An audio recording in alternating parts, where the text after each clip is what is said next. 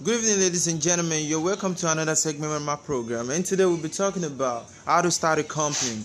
The biggest brand today, most of the biggest brands you actually see today, they started as a startup company at a certain time in which some of them don't even have money to start a company. Then, okay, fine. How do you start a company? You start a company by actually believing in yourself. What's the service you're able to create? What's the service you're going to give out to people? I used to talk about something, and that's rendering service to humanity. How do you render service to humanity? What cause do you believe in? What are the things you actually think? Okay, fine.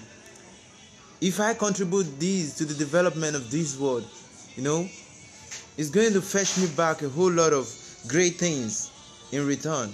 And mostly, I usually tell people not to base their fact on the point that if they don't make money for something, they can't actually continue to do that stuff. When you set up a motive for yourself, and when that motive is all about you doing what, giving back to your community, like developing something to ease problem for people.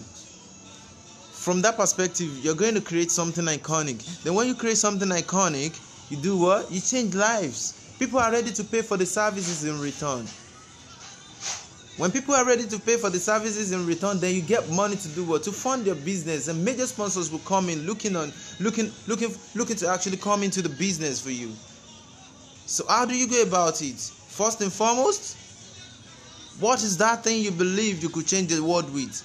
Then how do you tend to go about it? How do you tend to preach the gospel?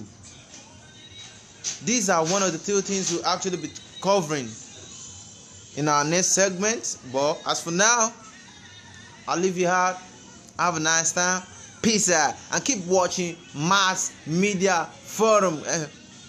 Keep listening to Kwanokpa.